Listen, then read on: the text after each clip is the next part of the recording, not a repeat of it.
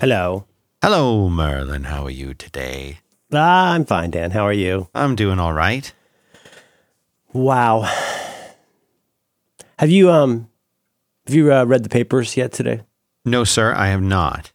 I had a whole idea for a thing I wanted to talk about, but now I think all I want to do is read you this one news article. Okay, hit me. Do you have a saxophone or anything like nearby where you could like maybe play a little tune while I read this? No, I don't actually. I don't.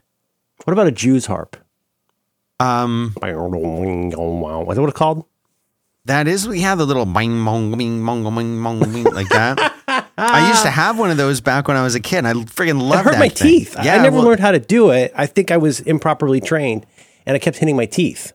Yeah, that happens. I don't think that it's good for anyone to play those things for any real length of time. Yeah, I mean, if you're anti-Semitic, like that's exactly the kind of thing that's going to make you look really bad. That's right. They need to, you know what? They need to reevaluate their brand now and see if they need to take a step back and spend some time with family during this difficult time. Okay, I promise I'm not going to read you this whole thing, but I got up this morning, and one of my favorite writers is a guy who writes for the Daily Beast named Will Sommer, and he's one of those poor bastards where his beat is actually the whole reason I believe he got hired by the Daily Beast is because he's been following the far right, the super fringy, wackadoo far right. Yeah. And so like he still has a newsletter called Right Richter, and I think that's kind of why they hired him. But anyway, that's his beat. Uh-huh. And so I woke up and I did see this tweet.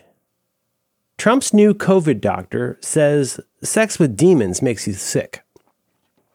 Well, I mean, everyone knows that. What is that? How Have you had a chance to read this article yet, Dan? No. Okay. Just a little bit. First of all, Houston, right? It's a big Texas energy here. Mm-hmm. A Houston doctor who praises hydroxychloroquine and says that face masks aren't necessary to stop transmission of the highly contagious coronavirus has become a star on the right-wing internet.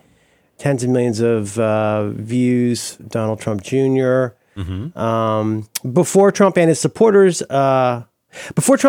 embrace Emmanuel's medical expertise, though, they should consider other medical claims she has made, including those about alien DNA and the physical effects of having sex with witches and demons in your dreams. So, cysts, endometriosis, all of that caused by having sex in a dream with demons and witches. I mean, so far, I'm waiting for the weird part. I'm waiting for the weird. Yeah, show me which part of it am I supposed to be hearing? That's I know. I'm just see. This is that media bias of the left. There's a couple news. Good ones. Go ahead. Fake news is what I was saying. Oh, fake news! Of course. Let's see. Now I understand. I don't mean to be making fun of the way this woman speaks. She's originally from Cameroon, and I'm sure her English is better than my whatever they speak in Cameroon. But so this video went up. Trump had retweeted it. It got taken down. She says, "Hello, Facebook. Put back my profile page and videos up, or your computers with start crashing till you do." Jesus is going to crash their computers. You are not bigger than that God. I promise you, if my page is not back up, Facebook will be down in Jesus' name. She's got a legal defense fund. They're trying to take away her medical license. She's not wrong. She's not wrong. You can't prove a negative. In sermons posted on YouTube and articles on her website, Emanuela claims that medical issues like endometriosis, cysts, infertility, and impotence are caused by sex with, quote, spirit husbands and spirit wives. A phenomenon Emanuel describes essentially as witches and demons having sex with people in a dream world. So wait a minute. Hold on. Let's roll back to spirit wives for a second. Yeah, how do you get a spirit wife? Is that like a Craigslist thing or a Tinder? Are they saying that you might be married to someone who is a spirit wife, or that you have a spirit wife in your, like somehow in your dream? I see. So it depends. Do you put the emphasis on the spirit or the wife? Well, yeah. I mean, the idea that like you have that it's not just like a spirit to me, friend with benefits or something, but a spirit wife would be when you bone down with a lady in your dreams. A spirit wife is when you marry a ghost. Ooh. This might be my favorite sentence of the month. So quoting here, they are responsible for serious gynecological problems, Emmanuel said. We call them all kinds of names. Endometriosis, we call them molar pregnancies. Oh, I don't like any of these words. We call them fibroids, cysts, but most of them are evil deposits from the spirit husband. Which is my favorite Emerson, Lake and Palmer album. I'm more interested, to be honest. I've never heard this term spirit wife and spirit husband. I'm familiar with an incubus and a succubus. Yeah. You don't blow. Right. Okay. Now, hang on. Pause this for a second. There's something really interesting happening right now. This is inside baseball, but we use Skype to talk to each other. And to record these. And so even when we're in person, we'll call each other on Skype to talk. But at the bottom of the Skype chat window, there is a pulsing heart. And underneath the picture of the heart is the word react. And when you has Skype pivoted to Scientology? Well, when you... Oh, okay. So now that I've moused over the heart, it shows a crying emoji, a slow clap emoji, a giant laughing. I'm going to click the heart, and you tell me what just. It's probably the one of the. I just got a heart. Okay. First it was you talking to a pencil, and then it turned into a heart. Okay. Is that a quick reaction? What do you call that? I don't know, but I'm going to be using this throughout the show today. I'm just going to let you know that I will be reacting. No, I'm completely ready. Okay. They're responsible for miscarriages and impotence, men that can't get it up. Anyways, so that's happening right now. Oh, by the way, she thinks the child's toy, the Magic 8 Ball, she thinks that's a psychic. Like you can consult it, or that it's evil? Oh, I don't know. I think she might mean psionic. I never did psionic attacks. I never really understood it. I felt like it was too advanced. It's like encumbrance. Yes. Okay.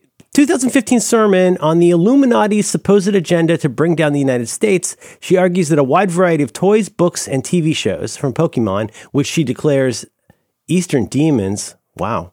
To Harry Potter and the Disney Channel shows Wizards of Waverly Place and That's So Raven were all part of a scheme to introduce children to spirits and witches. She warned that Hannah Montana was a gateway to evil because its character had an alter ego. She's claimed that schools teach children to meditate so they can meet with demons. That's originally why you got started, right? I think you wanted some relaxation, weight loss, and to meet with demons. Meeting demons. Meet demons in your area right now. How do you know if you've met a demon? I don't know. Are you currently paying alimony? No. I mean, that's confusing to me because you know what? Let's do 10 minutes on this, all right. Dan. We shouldn't do 40 minutes on this, but let's do 10 minutes on this because I think we need to talk about some of the spiritual issues that this is raising about the state of the body politic. Okay. We get spirit wives and spirit husbands. We've got demons. We've got there's Eastern demons, which seems like a very racist name for a Pokemon. Demon. So where do we start? Let's see. Okay, so is it necessary that anyone with whom one has had sexy times in a dream is necessarily a spirit or demon, or how does that work? If you like the logic of that, is it? It's only some spirits that you're going downtown with. Well, you've got to have limits. I mean, you've got to be particular. You've got to boundaries. Yeah. There's times a day when you say, "Please don't haunt me" at certain times. That's when I do my reading or whatever. Exactly. No, that's correct. You've got to have time. Well, you've got to me time, self-care. Me time. I'm planning to become a massage therapist, and so I can't be having stop sending me a hard time. I can't be having dream sex with you. I love you. You are my spirit husband, and I love you, but I can't have sex with you all the time because I'm trying to become a licensed massage therapist. Now, in a dream, I would think you could have unlimited sex. You could have as much sex as you want because there's no, you don't get tired. Those Olive Garden unlimited pasta passes. Right. That's right. You keep coming back as soon as the plate's empty. Oh, dear. Watch out for that snot guard. Oh, my God. Yeah. Okay. All right. I don't know. I mean, I think consent always is an issue. You want to have, spiritual mutual consent. That's so important. Really, it's always been important, but now especially, with the state of the spirit and corporeal world and the kind of the tribal fractiousness that we feel with those who've passed to the other side. Right. And we're back here and they're saying, hey, why don't you finish my business? And I say, well, hey, why didn't you finish your business? A mask is a muzzle. You know what I mean? Yes. So that's the tweet that Twitter took down today, I believe, from Mr. Trump's account. Oh, okay. Yeah. I don't know. I don't think about spirituality or intercourse as much as I used to. I think they maybe, maybe that's a clue. You know what I'm saying? If you were going to Harry Potter this situation, get in the mystery machine, maybe that would help you understand how to solve my riddle. You know what I'm saying? Yes. It's called a praying hand job. Wow. No, this show will never air. Anyway, that was just a funny way to wake up. Kind of a funny way to wake up. Oh yeah, no, I mean you know that's the first thing you see in the morning. But I still is a spirit husband or a spirit wife a thing that kind of like is that a known thing or is that something this person is introducing to us for the first time? Very good question. I have not read every square inch of this article because I'm barely awake. But what I can tell you is that this video is, let's see here. It was at some kind of, when I say ding-a-ling convention, that sounds insulting. It was at some kind of a gathering. And so there's actually a funny anecdote about this. He's a registered physician in Texas. Hey, Dan, I'll tell you what, I'll find out. You tell me about something that you like. Oh, man, I would love to tell you about Native. Native is, I love this stuff. And so fresh, so clean. You know what I'm saying? Well, before I lived here in Texas, I had the misfortune to live in Florida for a long time. And I'll tell you what, I know everything there is to know about living in hot climates here in America. And I can tell you that deodorant is an important thing. And Native makes my favorite deodorant. They make such a great product. It's all natural. It's made out of stuff that you understand. There's no chemicals. And when you think about it, my grandfather always used to say, everything in moderation. That's what he said. Mm-hmm. And if you think about it, you're putting deodorant on probably every single day. Like it's one of those things that even on days where you might not, pimp your hair out as you do, you're still putting on deodorant. Is that called turning your hair out? Is that what that's called? Turning your hair out. Mm-hmm. And that's the thing is pretty much every single day, even in the wintertime, you're probably putting deodorant on. It becomes part of your daily routine. That means that this substance that you're putting on is on your skin 24 hours a day, 7 days a week, probably all year round, probably for most of your life. If you think about that, wouldn't you want that stuff to be good for you or at least neutral? And that's what Native's all about. They don't just block odor better, it's made better. It has ingredients like stuff you've heard of, like I said, coconut oil, shea butter, tapioca starch. It's vegan. It's never tested on animals. And let me tell you why it's a little different from aluminum, or as you would say, aluminium. Mm-hmm. Aluminum forms a plug in your sweat glands. That's how it works. So when you put on like a regular deodorant antiperspirant thing, it's like for aluminium, it's a feature, not a bug. That's how it works. That's why it works. Native never uses ingredients like aluminum. They don't have any parabens or sulfates or talc. And switching to an aluminum-free deodorant, it doesn't mean that you've got to sacrifice on odor protection. It will keep you smelling and feeling fresh all day. They have over 10 different scents. They have rotating seasonal scents. They have something for everyone. The most popular ones, according to my notes here, are coconut and vanilla, which is one, lavender and rose, which is another, cucumber and mint, which is the one I'm using right now that I like. I think it might be my favorite. And they have a citrus and herbal, and there's more of them on there, and you can try a lot of them. my son consistently was stealing this one. They would send me one to try, and he would claim it and take it. So now I have to hide it. But it's great. And here's another great thing about it. It's risk-free. Every single product comes with free shipping within the United States and 3-day returns and exchanges. So you can check it out without any risk. They've got over 14,000 5-star reviews. Go check this out. Do what I did. Make the switch.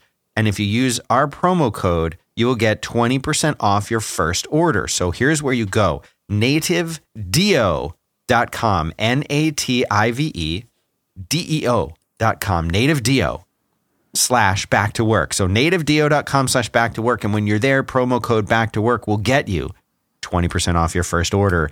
Thanks very much to Native, a product I actually use and love, for sponsoring this episode. Thanks, Native. Buck, buck. Now, when you said Dio, it took me a minute to put it together because first of all, I was thinking of the Rainbow in the Dark Man. And then I was thinking about the program I was in 8th grade called Differentiated Educational Opportunities. And then, which like any gifted program sounds like it's a gifted program. And then I realized it's deodorant. So I probably should be taken out of DEO. When there's lightning, it always brings me down. Where there's smoke, there's fire. Yep. No sign of the morning coming. You've been left on your own like a rainbow in the dark. Emmanuelle gave her viral speech on the steps of the Supreme Court at the, quote, White Coat Summit, a gathering of a handful of doctors who call themselves America's frontline doctors and dispute the medical consensus on the novel coronavirus. The event was organized by the right-wing Tea Party Patriots, which is backed by wealthy Republican donors. There's a lot to chew on in here, Dan. It'll be in show notes so people can check it out. Where would people find show notes for episode? Diggity. I can do this. 488? 488. It's weird because whenever you know the number, I forget it. And whenever I know it, you forget it. It's like we've... well, sometimes what you do, when one does a dramatic pause, when one is hitting Command-Tab to witch over, I witch. Do you switch or witch? I witch. Yin and yang. Yin and yang. Oh, I like witch. Yeah. It's not as fast as I would like, but it's okay. Where would people go for that? They would go to backtowork.limo/488. 488. 488. Well, we probably can't spend all day on this. No. But I do have Did I say the right number? Did I say the right number? I don't want to screw us up. That'll wreck our SEO. 488. Yeah. So I saw a movie last night. Oh, tell me about it. In the comfort of my own home. And I don't find that I watch a lot of comedies. It's not because I'm dead inside. I mean, I am, but that's not why I don't watch the comedies. Correlation's not causation. Yeah. I just find I'm not watching them a lot. It's not a thing. If there's one on, if someone wants to watch one, I'll watch it. But I don't if you said, Dan, you could watch anything, I'd be like, well, let me see a documentary about, the infiltration of cocaine into New York City in the, early 80s. That's my go-to. But a couple of my friends suggested I watch this movie called Palm Springs, which is a 2020 film. It's what it'd be a romantic comedy. And it stars Andy Samberg and Kristen Milioti, I think I'm saying that right, and J.K. Simmons, my old friend, our old friend, counterpart. Just Ken Simmons. Isn't she the woman who's in that one episode, that really good Black Mirror on the Star Trek episode with Landry? I believe so. She's a great actress. She's adorable. Yeah, she's really good. She's virtually elfin. How I Met Your Mother apparently is something that she was on. That is another thing I didn't watch. That's a television show. Sure.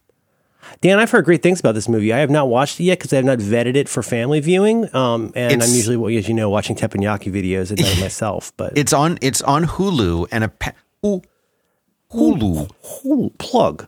And it went into Sundance Film Festival, and it was well received there, and it got sold to Hulu, and so it is. I want people to go in cold to this, having no idea what it's about, which is exactly how I went into it. I would appreciate staying that way, but it gets your okie dokie. Yes, and it is the moment that you see it, you will know why I liked it, because it is a topic that I think about a lot, and it introduces topics that I think about a lot. And it's funny and it's well done and it's silly and it actually it was a fun ride. And I don't usually watch movies like this, so I enjoyed it. So I would say if you have Hulu, go check it out. I think I read that it was actually the biggest. Yeah. It was like the most successful ever, anything Hulu has ever made. 94% on Rotten Tomatoes. So it's good. It's worth your time. But they're putting up big numbers for downloads, is what you're saying? Yeah. It's like, that's cool. That's nice to hear. I like both of them a lot. I will totally check that out. Always looking for something good. What was I watched it at night though? Like before, like I started it probably at 10:30. Mm-hmm. And I should have known better because at 10:30, I can't have something too exciting if I want to go to bed at around midnight, because then you're like, but this is a faster paced movie. It's nonstop.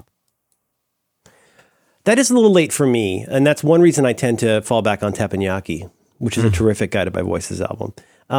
Is that that is late for me, and I will probably drift off and lose attention. Like my tween is having a very significant Sam Rockwell moment right now. Oh yeah, and yeah, we're watching like 2 Sam Rockwell movies a day. And are there that many that you could do that for more than a couple days? I think he's done more than 4 movies, but he did what? Moon. Well, yeah, that was the one we watched some of last night. So what have we watched? We watched Jojo Rabbit a million times. This, both of our how would I phrase that? One of both of our favorite movies, especially her. She really loves Jojo Rabbit, and I really really like it a lot. And we watched night before last, rather, we watched Iron Man 2 again. And for a kid, I think you don't want to make too big a deal of this. I think it's fun to return to a movie or a TV show that they've seen before. They're more able to appreciate, hey, this show with this Whiplash movie with Just Kidding Simmons. Mm-hmm. He's also Grunkle Stan from Gravity Falls, or the maitre d' guy in La La Land, etc. So Iron Man 2, Jojo Rabbit. We looked at some other ones. Yeah, but the thing is, last night, this is what all I'm trying to say is that I've seen Moon. I really like Moon. We made it about halfway into Moon before our delivery food arrived, and it was decided well, we need maximum attention for this, so let's just let's escape out to 30 Rock for now and then come back. But no, it's funny. This is something we talked about on a recent episode of Reconcilable Differences, where we're always going back and forth about things about reviews and ratings, and we bicker about that stuff as one does with John Siracusa. But I was trying to explore some additional, sounds so pretentious, but additional axes for how we choose media at a given time. Right. Whether that's how we would order DVDs from Netflix back in the day, or increasingly today, like, okay, it's this particular time on this particular night, and there's this particular group of people in the room. I mean, already, just those factors, doesn't that already hugely change everything? If it's you alone in the room on a Saturday at 11 versus the whole, 4 of you in a room together on a Tuesday at 5, right? I mean, but I think one of those factors for me is available attention. It's like, I can't, as much as Godfather 2 is my favorite movie, I wouldn't want to sit down and watch it every night. That's right. It's very long. But even a movie like Primer or something like, Primer. But even the wackadoo weirdo movies that I like, I have to be in the right mood to sit and pay attention. If I'm going to watch this Tarkovsky movie, I'm going to have to be willing to read several hours of subtitles. With, right. A very dark image. Yeah. There's something to I don't know. Do you ever think about that? No, I definitely do. I think that there is something weird that happens at nighttime where my mind will that's when I want to, if I watch something and I get into it, then I'll have, like you're saying, the reading that comes along with it. You've got to do it. Now you're like, well, now I can't, I'm not going to go to bed wondering this stuff. I need answers. And I need it now. I hear you. I totally agree. I don't know if this is a particularly good recommendation because anybody who is into this property will certainly have already watched this, but what the heck? We'll take a flyer. I am a huge fan of Edgar Wright, and I really enjoyed the Edgar Wright movie, Scott Pilgrim versus the World. And as a benefit for charity and for fun, for funzos, most of the cast of Scott Pilgrim and the writers of Scott Pilgrim and the guy who created Scott Pilgrim, the actual, comic artist, all got together to do a table read of it. But this ain't your daddy's table read. Lots of visual effects, sound effects. It's very, very cool. So like pretty much all the heavy hitters are there. I mean, Chris Evans was there. So Captain America and Superman were there. Who's the guy? Who's the handsome young guy? It was the first Superman. You know that guy? What's his name? In our generation? Oh, dang it. Is his name Brandon something? I have no idea. Anyway, but also, of course, you get Michael Cera. You get Maybe from Arrested Development. You get Elizabeth, what's her head with the purple hair? You get all the great actors. And it's really good. It's really funny. If you enjoyed that movie, oh man, you're gonna laugh and laugh. Bread makes you fat. It's so good. Have you seen that movie? I have not seen it. You've talked to me about it for years, and I've never seen it. Are you a Wright fan? It's okay to say no. I mean, did you like Shaun of the Dead, Hot Fuzz, whatnot? No. Yeah. Big fan. The greater good. Who else? See, now I'm having brain fart here. It's Michael Cera. Let's see. So Anna Kendrick was there. Alison Pill, Aubrey Plaza, Alison Pill, and then Aubrey Plaza are great. Schwartzman's good. He's still kicking. Yeah, still doing stuff. If you like Alison Pill in stuff like Devs, you're gonna love her, or Star Trek. You're gonna love her in this. She's very funny in this in a way that I haven't seen her in anything else. Knives Chow is in it. Ellen Wong, she's still around. Anyway, check it out. It's on the YouTube. Well, what kind of day are we looking at for sponsors today, Dan? We got another one. We'll do one more and then we'll just talk about whatever. Yeah, I like that idea. Unlike the usual structure that we've had for most of this episode, that way we can move into a more free-form environment right. and talk about our spirit wives a little bit. Our second sponsor is Zendesk. I'm sorry, for some reason the phrase spirit wife swapper just went through my head.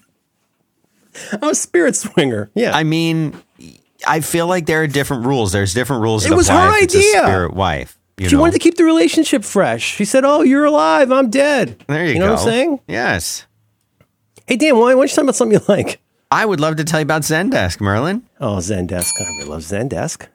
Zendesk is a great platform. I have used this for a long time. They are a service-first CRM company, and they build software that is designed to improve customer relationships. That's the gist of it. And so what does that mean? That means that they're going to help make it easier for you to keep up with your customers, with the problems that they're having, and help give them a solution. That is what they are all about. They are currently offering a 6-month complimentary remote support bundle. So this is the exact thing that you're going to figure out that you need, all of the essential tools to stay agile, to keep connected with your customers by email or phone or chat or community forum or help center or social media. All of this stuff is built into Zendesk, and those integrations that they have, those different parts of their platform that they have, are based on years and years and years of experience that they've had building software to help you support your customers, regardless of what kind of customers you have or what kind of product you make.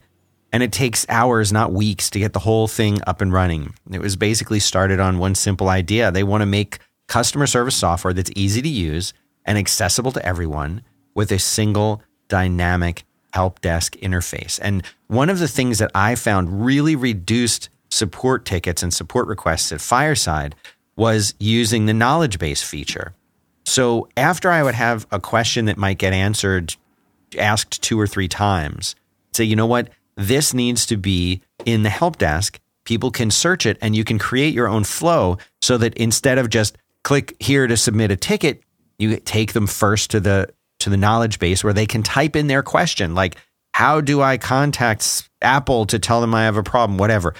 And then you have the article that you've written, they see it, and then maybe their answer is right there. They don't even have to submit a ticket to you. This is just one example of how easy Zendesk makes it to support your customers and reduce that. That's not even in the notes. You're reducing your own support time by using their tools, which is just great. So the URL to go to learn more is zendesk.com/back-to-work. That will get you started with a free 6-month remote support bundle, which is going to have everything you need to support your customers. And it's a great offer. So again, zendesk.com/back-to-work. Thanks very much to them for making this show possible. Thanks, Zendesk. Bok bok. Did you say knowledge base? Is that what it's called? That's what I call it. But it's the place you go where there's a little question box and you just start typing like, how do I, or you just type in a keyword. I think I've interacted with that. Yep. I interacted with that just yesterday, trying to find out why my fourth HomeKit camera, because they're all bad in different ways, does not have geofencing. Oh. Can you believe that? Can you believe you could put a security, an indoor monitoring camera on the market today doesn't have built-in geofencing? The software, that is. Because it's all software based. Ugh. Right. It's all software nowadays. Yeah, that's where the real money is. We had an idea for a topic today, but I feel, so what we talked about a little bit in the past, and this is certainly not substantial enough for a whole big main topic, but it still interests me. What's the future? What are the futures going to look like? This is, okay, me talking right now, me talk like this is the exact problem with my trying to think about this. When I say something like, what's the future going to be like after COVID? Well, that has a lot of assumptions built into it. And I'm not trying to be like one of those funny internet fake nihilists. At least it's, an ethos, the national. Anyway, but even when I try to say something like, what's the future going to look like after COVID? Well, first of all, that presumes that we will have an after COVID time. And by which I also mean, well, will that mean just the novel coronavirus that came out in 2019? No. I mean, people like Bill Gates or whomever for years has been saying, like, we're looking at a pandemic future as more and more, as global climate change causes shifts in the different ecosystems. We're going to see more and more crazy stuff that used to be an animal disease turn into a person disease. That's what a bunch of the pandemics of the last 20 years have been, right? Isn't that like bird flu or SARS, the original old school SARS, OG SARS? Mm-hmm. Yeah, the OG, yeah. The OG, not this new one, not this novel one. But I believe, at least in part, so many of those things, and we're not at this point, we're not even getting into climate refugees, of which many of us will be. But when I try to figure that out, what is it going to look like? Hey, Dan, my problem is, right here, I have this pad of paper and a pen where I was trying to figure out all of the different factors that kind of touch on one another. Because in my brain, I was thinking, is this something that is as quote unquote simple as the project management triangle, right? Could there be something as much as like, is it public? What are they? If there were 3 sides, 3 angles to figuring out the future and how it gets paid for and stuff, would it be like the economy / jobs would be one side? Is, obviously public health, one of the sides? Like, how do you come up with that? And I ended up coming up with so many different things that seem, how do you put this? It's so difficult for me to figure out what any one thing will look like in the future, since each one of those single one things is dependent on 4 or 5 other things that I feel like are virtually unknown right now. Does that kind of sort of make sense? Yeah, no, it totally does. Okay, let's jump in anywhere. I think, so 3 big things that are going to come up a lot in the way that we think about what comes next is going to include, I believe, public health, and, sort of health resources and all the things regarded to the actual, like, tamping down, in this case, COVID. There's, let's say the economy, and there's schools. And those are all 3. And this is if we're just saying, if we take it as read, that there's just 3 sides to this triangle. And I think, first of all, it's not a triangle. It's probably a dodecahedron that's spinning through space. But what I'm trying to say is, like, well, I keep coming back to that phrase from Star Trek, the Kobayashi Maru scenario, which, if you're not a dork, it's a wonderfully novel. Is it a spoiler to say what Kobayashi Maru is? We've talked about it on here a lot. No, I don't think it is. I think everyone can know that, and it doesn't. Yeah, well, there's a famous test they give at Starfleet to people who are going to, potentially become a captain or like an officer on the deck or whatever. And so you've been through many simulations in your career at Starfleet, your time there. But the one thing that's extremely implausible about this is how it stays mostly a secret, but I'm sure that's accounted for somewhere.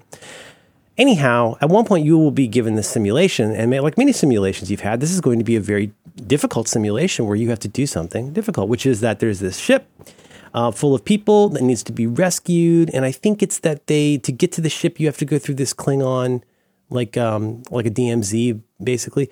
All you need to know about this is there is literally no way to win, okay? The test has been designed, depending on whether you're in, which, I'm not going to say the K word, don't worry. Depending on which timeline we're talking about here, the whole idea of the Kobayashi Maru scenario is it is presented to you as a tactical challenge. Like, how will you decide what to do, and then how will you do it? Okay, but what you don't know until you take the test is that no matter what you do, everybody on the Kobayashi Maru dies, and everybody on your ship dies.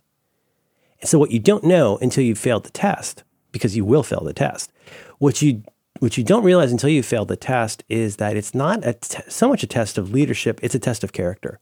It's a test to see... How would you respond in an unwinnable situation? How do you react to it? How do you respond to it? What do you do? Put into the most kind of grave scenario that a captain would ever probably have to face. How will you act? And how will you decide? And I guess, one practical component is like, how will you try to mitigate risk and make it less bad? But that's not the point. The point is everybody's going to get to watch what it looks like as you watch your crew die. And how will you handle that? Right. So why do I keep talking about that here? Because and there's some background. There's such a good trivia. I'm like trying not to share it so hard. No. The Kirk part or the what? Okay. Can I share this? Yeah. Yeah. Okay. Yeah. Spoilers for the next minute. Okay. Or so, or however long it takes. Kind of. Okay. So in the movie Star Trek II, The Wrath of Khan, it opens with Kirstie Alley from Cheers playing a Vulcan who is actually maybe part Romulan, but they don't go into that in this movie. And she is taking the Kobayashi Maru. And of course, like everybody except Kirk, who cheated. In retrospect, I guess. Yeah. Who she fails it, of course. And in the process of this, though, and here's the trick. Here's the part that has nothing to do really with the Kobayashi Maru. But this is in the first 5 minutes of the movie. It opens, it's the Enterprise, and who's Lieutenant Saavik, and why is she running the Enterprise, and but here's the thing. Everybody dies, including Spock.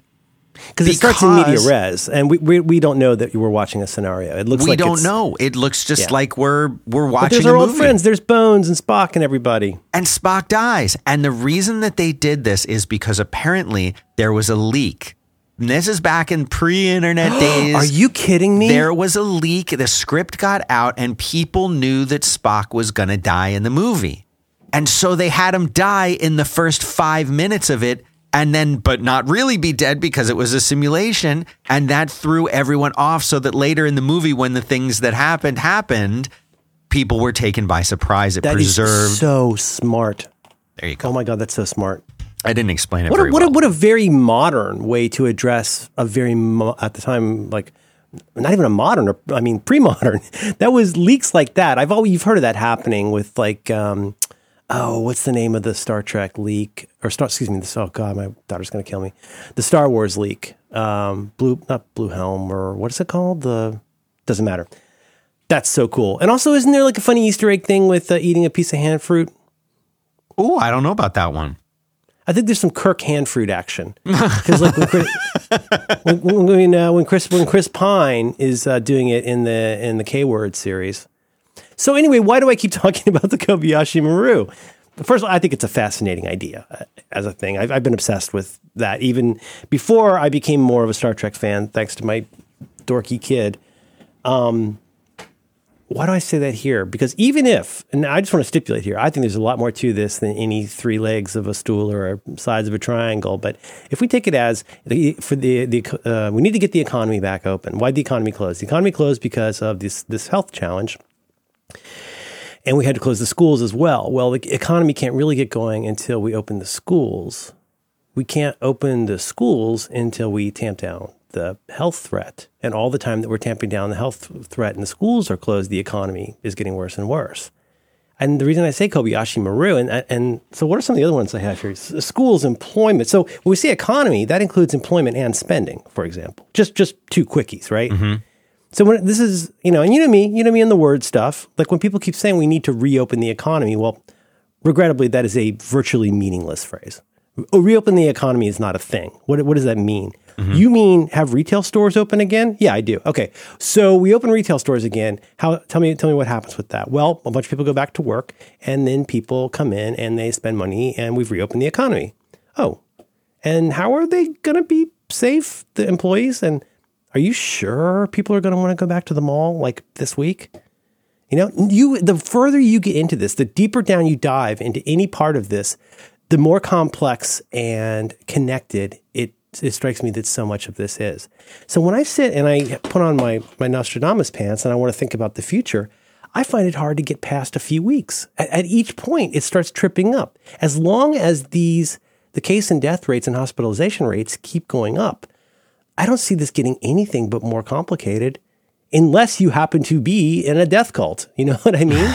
Right. Do you know what I mean about the Kobayashi Maru part, though? Because like everybody's saying, okay, we got to reopen the economy. Well, we got to reopen the schools. We got to do that. Well, right. What if that causes a crushing amount of new incidents that then now you're spreading it. You like we said a few weeks ago, it's Postmates, for COVID. Mm-hmm. You're basically taking this from the school. You're basically going to school to pick up disease and then bring it back to grandma at home, which is very convenient for her. So, and I'm not even trying to be like Clever Charlie here and say like, oh, I have this big solution. No, I do not know how to. I don't know how to break the programming of the Kobayashi Maru scenario. For right now, I don't know what that is. Like when you try to think about what happens, I guess with anything involving the future, it gets increasingly difficult the further out you go because there's so many things that we don't know that will lead to things that we don't know. But when you think about like short to medium term, are there things that jump out for you that you think are more likely to change, less likely to change, more interesting to change? Like when you think about the future, whatever it is, what do you find yourself thinking about? For me, again, like with everything, it's all like, how do we move forward from where we are now in the way that's the least destructive as possible? Right. Mm-hmm. Well, you mentioned the whole school thing. And I think literally every single conversation I've had with a friend in the last week or two starts out, regardless of what our agenda is to talk about, business related. It starts out with, oh, what am I going to do about this school thing? What are you guys doing? What are you going to do? And I think everybody is feeling that way right now. Yeah. And so looking past that's kind of hard for me. I can't even imagine what the world's going to be like in a year or two or three and everything that's going on. It's super weird and it's super frustrating and it doesn't make any sense. And it's like, wow, what are we supposed to do? Like either we send our kids in and cross our fingers and say maybe what they said about kids not really getting it so much, not really spreading it when they do have, maybe that's all true. But we don't know. We don't know. Because these folks have so much credibility in terms of taking scientific advice and then taking pains to make sure that strangers are taken care of. Their record on that is so solid that we have to assume that they would only have the best of intentions for the children. There's so much good faith to everything they've said through this entire time. They've built up such a backlog of credibility that I'll just take anything they say, at face value. That's the thing. So we can't trust anything that we're being told, really. We don't know what the motivation is for it, really. If you go to the very, very far end of it. Re-election. How do you not draw the conclusion that it's about re-election? You have to. You have to think that it's connected to that. And yet, if you as John Syracuse says, you back solve from that, a lot of stuff makes a ton of sense. Everything, forgive me for being political here. Actually, I don't care if you forgive me for being political here. This is not a political issue. If you back solve from this, starting with the principle that everything goes back to the president's vanity, well, then what does that mean? Ergo, he needs to win this election. He will be served with many, many, many papers on January 21st if he is not reelected. He has many, many reasons to want to stay reelected, but paramount above all is his vanity. Right. What else does that mean? Well, as a man of great vanity, that also means that he can never admit that he's wrong, or he's very reluctant to talk about how information evolves. I'm not telling you all anything you don't know, but I would sure not be looking for a great deal of guidance from this administration. When I was particularly well caffeinated a few days ago and thinking about this topic, I added a bunch of things to show notes that we don't have anywhere near time to get into. But if you're interested in this stuff, some things I threw in here. A really interesting article from The Atlantic called Walls Are Back. And thinking about work in particular. Personal space is finally back in style. Recreating it after 2 decades of its destruction is hardly a straightforward task. American schools are a different article. American schools are a moral and medical catastrophe. My personal favorite of all of these, from a person I know a little bit from the internet, Dana Stevens wrote a piece called "Parents Are Furious That Schools Can't Reopen." And Dan, if you only read one thing, that might be the one, all just right, because it really harnesses what you're talking about here. The fear and the angst and the feeling that no matter just what the flat you out pick anger. is bad. I think the sort of the pitch is, well, we were given a very clear, if difficult, decision to make in the spring, which was, are we all willing to shut our lives completely down in the interest of being able to have something to come back to, hopefully over the summer? Definitely by the time school starts. And we said, yay, sure. We're going to be, good liberals and put these masks on and stay at home and do all the things. But of course, Lucy pulled the football away. Mm-hmm. And everybody had to go out and, get their body shots on, whatever a body shot is. But I don't know. And I'm not here to drag the young people. I have to tell you a story. I have to tell you a story. I have to tell this to you. You can. I want to hear your story, but it's very frustrating to me that there's been this fairly slow roll strategy over the past month or two. You could feel this was more and more turning into, first it became obvious that the president was going to blame everything on the governors. The governors are going to blame everything on the mayors. The mayor's going to blame everything, I don't know, I guess on the stupid kids. But you could see the second part of that then became this whole shift to let's blame the youths. Tell me your anecdote. Okay. Just going back to the fact of it's not just as simple as what we're being told and not knowing who to trust. It's the fact that people themselves don't think logically about things. And I'll give you this example. This happened on Saturday. I was at Whole Foods doing our getting some of the groceries that we need.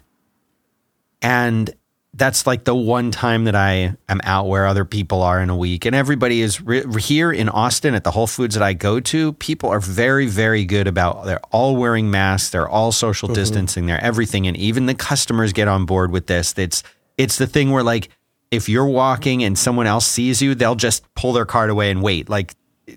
They're very self-conscious about it. Okay. Mm-hmm. So there was a girl that worked there and a customer. A customer, what I would say, a woman in her mid-40s, dressed nicely, wearing a mask. They're walking down the aisle, and it's clear that the girl that works there is showing the woman where an item is. Oh, they're over here on this section up there. Sometimes they're hard to find. They're down on the bottom shelf here. And the woman stops for a minute, pulls her mask down, and takes a deep inhale through her nose. Like that, and says, oh, with the mask still down, oh, it was you who smells so good. And the girl says, oh, boy. Oh, that's there's a lot I don't love about that. Such and such my hair product that I use. Thank you so much for saying so. And then she puts her mask back on and says, well, thanks for the help. And, then goes to get her item. This is the kind of thing that there's so much to unpack here. And there's so many questions that I have.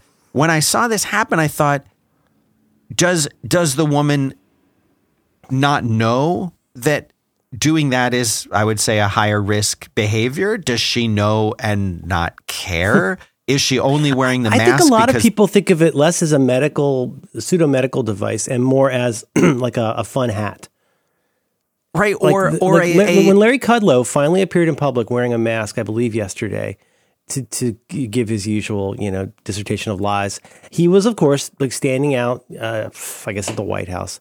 And he had the mask on with his nose out the top of it. This is the man who's who we are to entrust with all of the money things. Right. It's well, to me, the question is, I think for a lot of people, wearing a mask is simply indicating that they are conforming. They are a conformist. They are doing what they are told to do. I'm going to blow your mind. I'm going to blow your mind. Hit me. You're not going to believe. Well, okay. Can we do a mic drop? Can this be the last thing we talk about? Yeah. Well, is there anything else you want to talk about? No. Because this is unless you got into my notes and I'm hacked, you're not going to believe what I'm going to close with.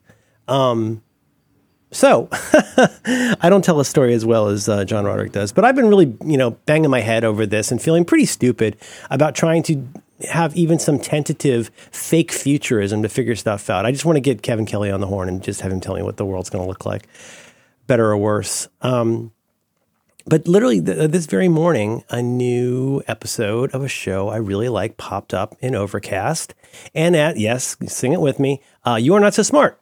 A show mostly about cognitive bias and all kinds of really interesting stuff. And the last couple of episodes especially have been real bangers.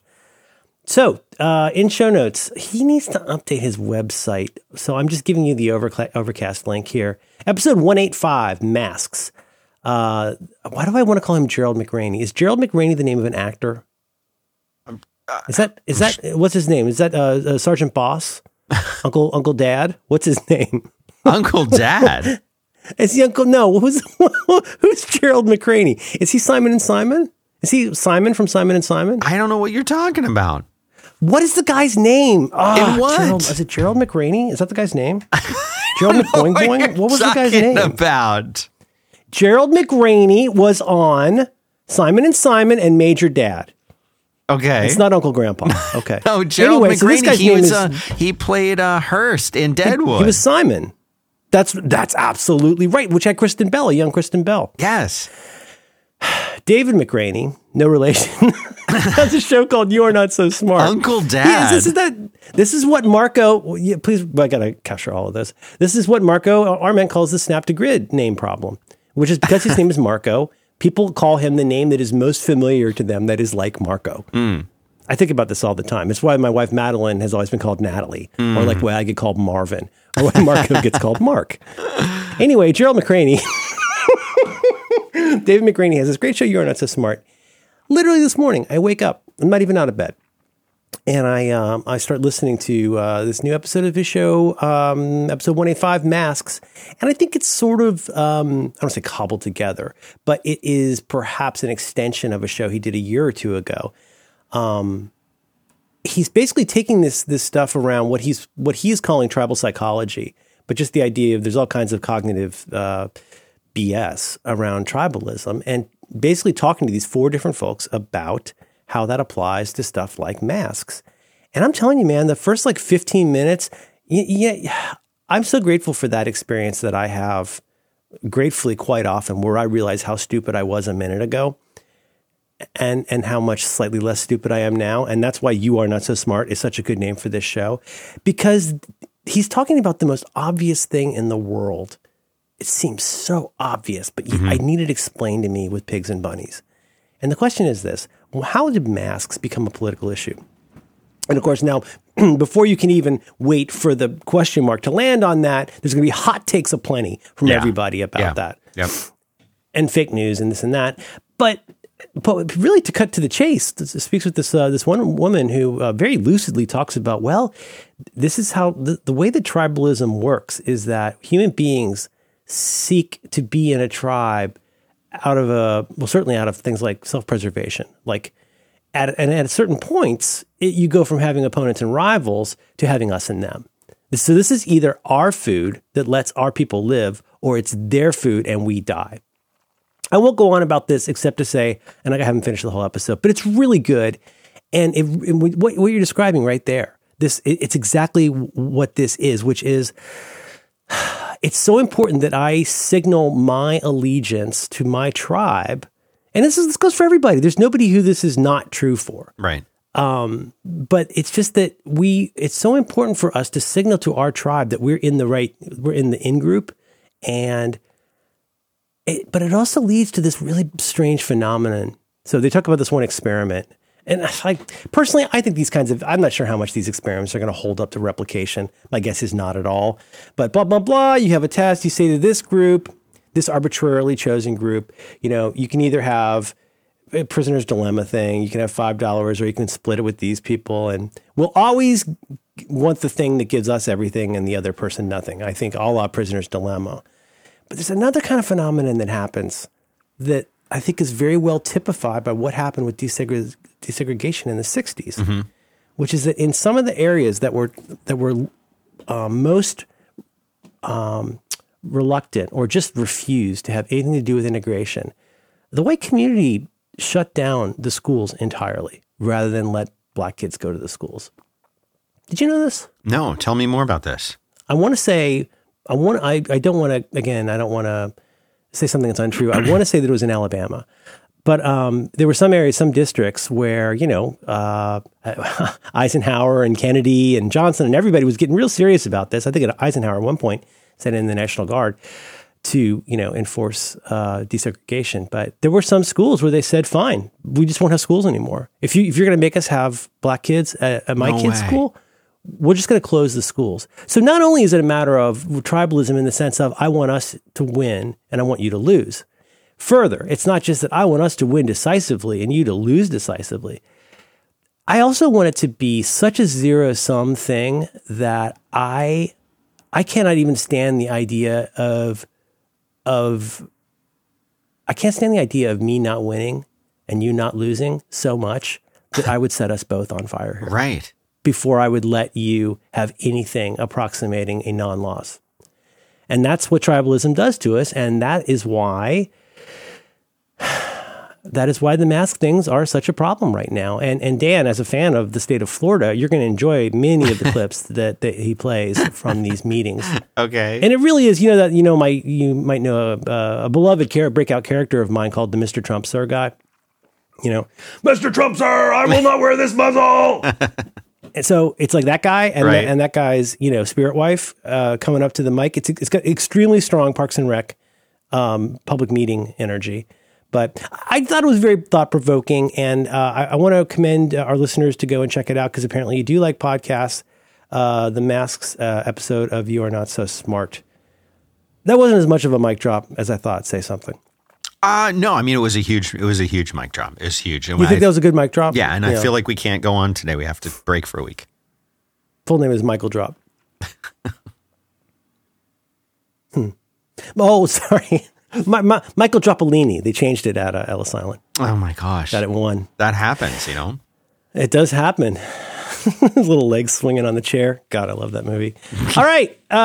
Did you just watch it or something? No, I can't. I don't have the available attention. I got no attention. Okay. What did you get enough of your say in here? I feel like I really I like the ones where you come in with a strong... Monopolize it, yeah. Yeah. Okay. All right, well, let's button this up. All right. Okay, I love you. Love you too, Merlin Man.